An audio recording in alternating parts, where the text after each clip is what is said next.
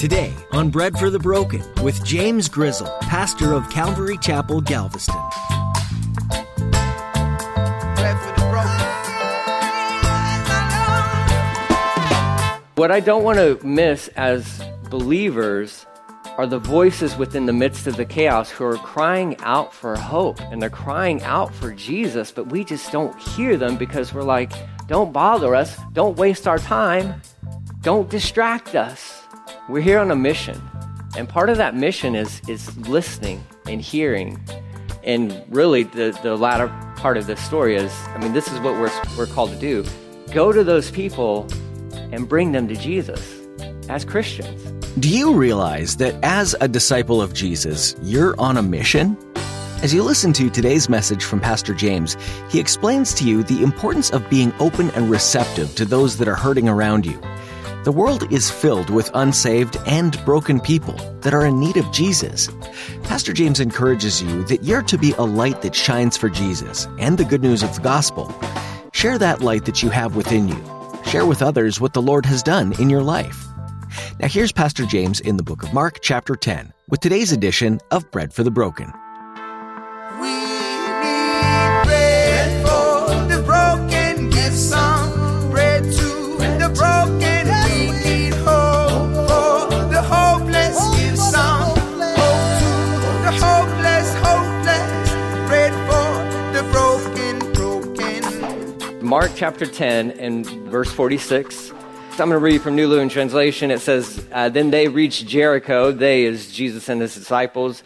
And as Jesus and his disciples left town, a large crowd followed him. A blind beggar named Bartimaeus, son of Timaeus, was sitting beside the road. When Bartimaeus heard that Jesus of Nazareth was nearby, he began to shout, Jesus, son of David, have mercy on me. Be quiet, many of the people yelled at him.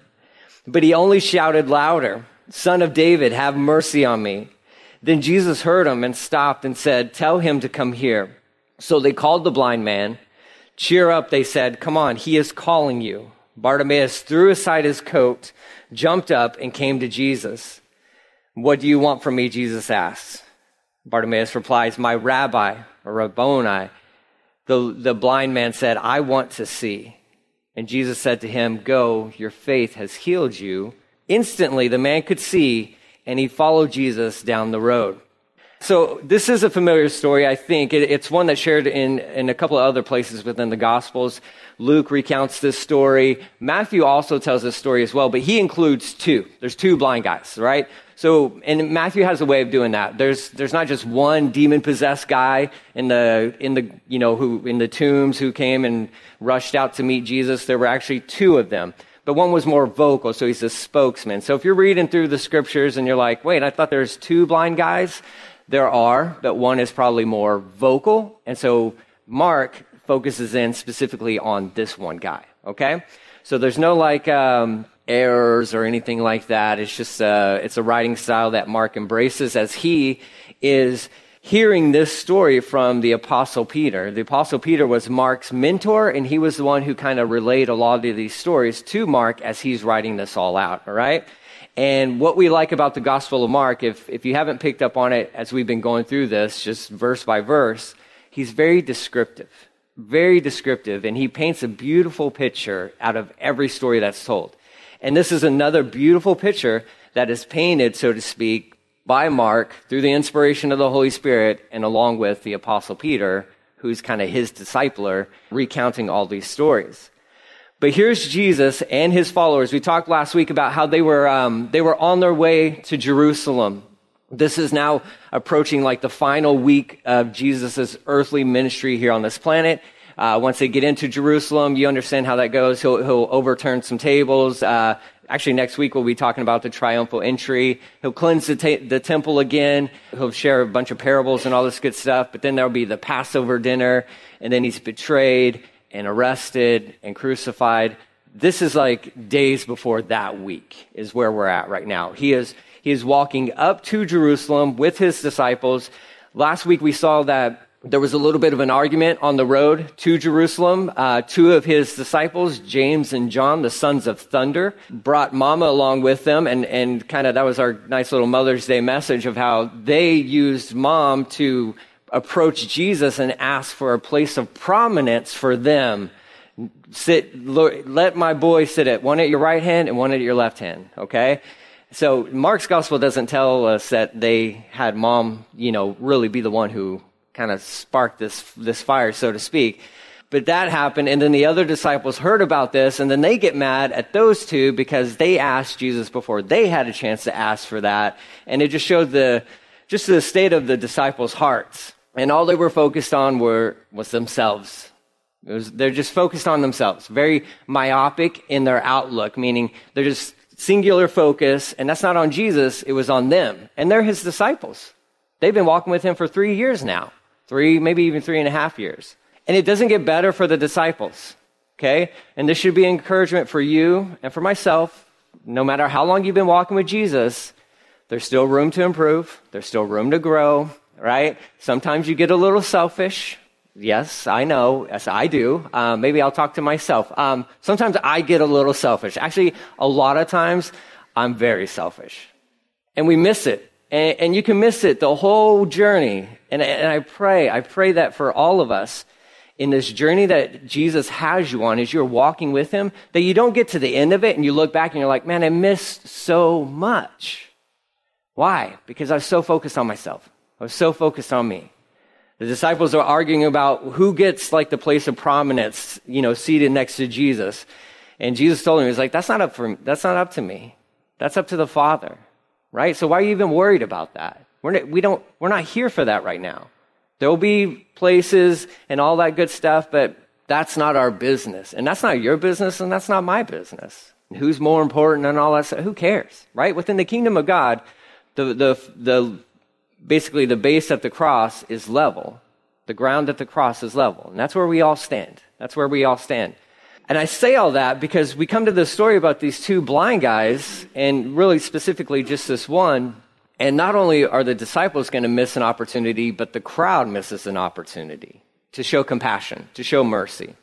And there's a good warning in here for us, but I think there's also a good encouragement in here within the story as well. So verse 46, it says, then they reached Jericho. Now, in your brains, you might be thinking, like, I know my Old Testament, reading through the Bible in a year and all that good stuff, Jericho was destroyed. Yes, it was. And it wasn't really rebuilt. This is new Jericho, okay? You got old Jericho, you got new Jericho. And they're kind of right by each other. But this is the Jericho that Herod had rebuilt, kind of like a little summer home place, right? It's a place of tons of palm trees. It's very fragrant. When you're walking into the city, you can just smell the palms, and it just smells people from all around. That was one thing that they attributed to this new Jericho, was it just smelled so fragrant. It was a great place. Old Jericho, destroyed, leveled, right? And so what this talks about, because there's some, a little bit of, in the structure of the literary here, it's kind of strange because they leave Jericho and then they enter Jericho, and sometimes that can be confusing. But I'm just framing this out for you so that you know they probably are leaving old Jericho and coming into new Jericho. Okay? Because if you read the other Gospels, there's another person in this story named Zacchaeus. He's a wee little man. You remember that song from Sunday school? If you went, I didn't, but he's a little guy, climbed up a tree, sycamore tree, I guess, also that he could see over the crowd to get Jesus' attention, and just to see him. He lives in Jericho, but he lives in New Jericho. He's a wealthy man. Right? So this all happens in this region. So they reach Jericho. They're cruising up to Jerusalem.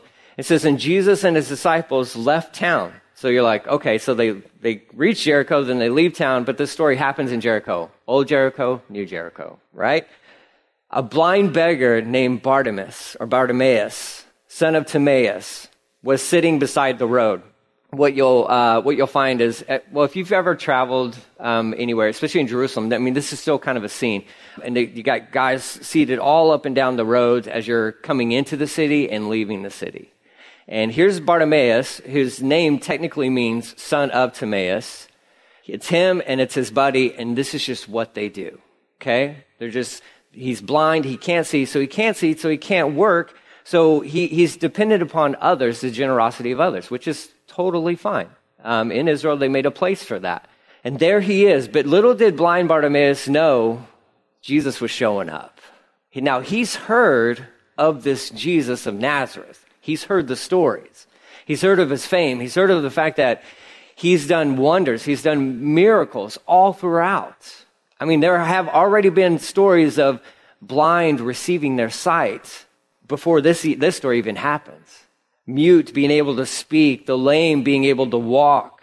He's already heard all these stories. And so as he's sitting there doing what he does day in and day out, he hears, and we know this, blind, your other senses tend to be heightened, right? So he can hear really well. He can hear really well. He hears other people talking about Jesus and that he's about to pass through town. So now he has this, really Jesus has Bartimaeus' attention just by the fact that other people are talking about him. So he's sitting beside the road. He hears that Jesus of Nazareth was nearby. And so as the crowd's getting bigger and people are talking and all that good stuff, Bartimaeus begins to shout out. He begins to shout out. And he says, Jesus, Son of David. First time this phrase is used in the Gospel of Mark. This is a messianic kind of title that he is prescribing to Jesus. First time in the Gospel of Mark. Blind man crying out, Jesus, Son of David. And then what he follows that up with is, have mercy on me. Have mercy on me. And so if you're just stop there, then you're like, that's a beautiful thing. That seems like a beautiful little interaction, right? You can envision this. I always tell you guys, when you're reading through the Bible and you take time to study through it, you have to put yourself there. Put yourself on that dirt road, walking through Jericho, walking through New Jericho, right? And you're approaching the city, and there's a crowd, and there's just a ton of energy because Passover is about to happen. So millions of people go to Jerusalem for Passover. And you already got Jesus with his followers, but then there's a crowd that begins to, gather as well. And they're all headed to Jerusalem to celebrate Passover because that's what you do. And as you're walking through those streets, maybe right there next to Jesus, maybe you can hear somebody crying out, Jesus, Son of David, which you would know that would catch your ear if you're a Jew in Jerusalem or in Israel. You would immediately recognize that because that's a messianic thing. Nobody's called so-and-so son of David, right? They saved that for the Messiah. So this blind man who is sitting on the roadside there begins to shout out, Jesus, Son of David, have mercy on me. Have mercy on me. Please give to me. Well, there's a grace and mercy kind of thing here, but it's a thing of please bestow unto me the thing that I don't deserve, but withhold from me the thing that I do deserve as well. It's this beautiful little kind of back and forth there, but he's crying out for mercy. Jesus, notice me. Jesus, rescue me. And then the people, who are the people? It says many of the people in the New Living Translation. Yours may say the crowd. Who's the crowd? We don't know. Is it the disciples? Could be part of it. We know it's probably a lot of people who are around Jesus, so it could be some of his very followers begin to yell at this guy, the blind guy.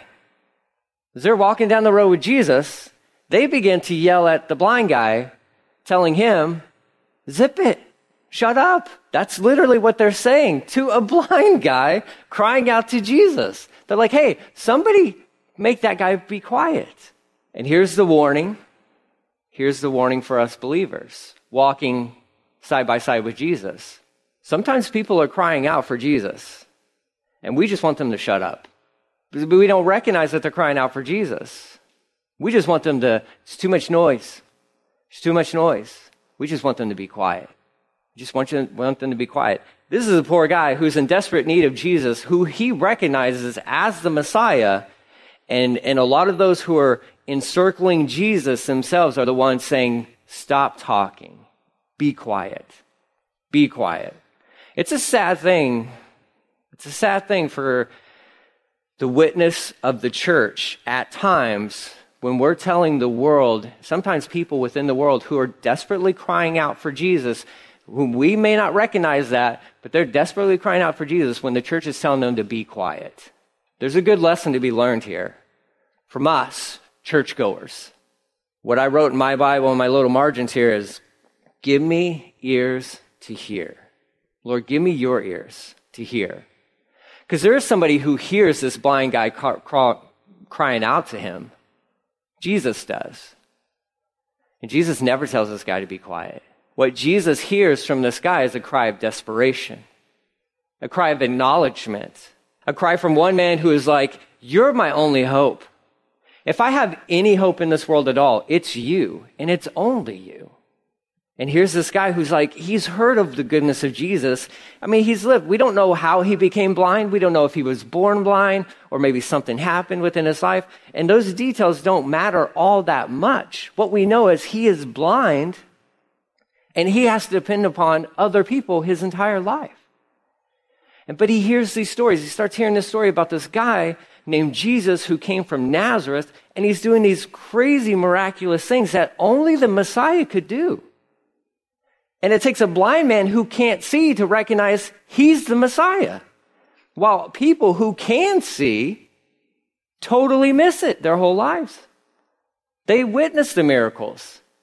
There is one guy named Judas who was side by side with Jesus the whole way, saw every single miracle, never saw him as the Messiah. He was completely blind. And yet this blind guy totally recognizes that Jesus is the Messiah. And the crowd is telling that guy to be quiet. We need to be cautious. And what I wrote down for myself in my little prayer from, to the Lord as I write my Bibles all the time, Lord, give me your ears to hear. Lord, give me your eyes to see. Give me your ears to hear. Because I don't want to just go through this life and the world is loud and we know that there's a lot of chaos within this world. But what I don't want to miss as believers are the voices within the midst of the chaos who are crying out for hope and they're crying out for Jesus, but we just don't hear them because we're like, don't bother us. Don't waste our time. Don't distract us. We're here on a mission. And part of that mission is listening and hearing. And really the latter part of this story is, this is what we're called to do. Go to those people and bring them to Jesus as Christians. Don't ignore them. Don't shrug them off. If you hear a lot of noise, people crying out, people are angry in this world. People are hurt within this world as well. And we want to hear them. Because maybe those cries of hurt and all that stuff are really cries for hope. Lord, help me to hear that. Help me to hear that. If it was up to this crowd, they would have kept on moving. They would have never stopped for this guy. They would have never stopped for him. He's a distraction. He's a delay. He's an interruption. I got a plan. I know we're supposed to get to Jerusalem. It's Passover's coming. We don't have time for these delays. So if it was up to the crowd, they'd just keep on moving. And sometimes if it's up to us, we just keep on moving. And we never stop. But I praise God that Jesus, he hears them and he stops. This is not a delay for Jesus. This is not an interruption for Jesus. There are never any interruptions for Jesus when he was here fulfilling his earthly ministry on this planet. He knows he's going to Jerusalem. He knows he's the one who's going to die on the cross. And what others would seem as a distraction or a disruption or whatever, Jesus is like, no, this is a divine appointment. This is a divine appointment. We have time for the blind guy. We'll also have time for the really rich guy who climbs up a tree just so he can see me. And we'll go hang out at his house. We have time for these people. What's going to happen and what needs to happen will happen. I would invite you to welcome in the disruptions. They're annoying at times, let's be honest, right? If you're like, I'm sorry, I got to do these things, but sometimes people just show up.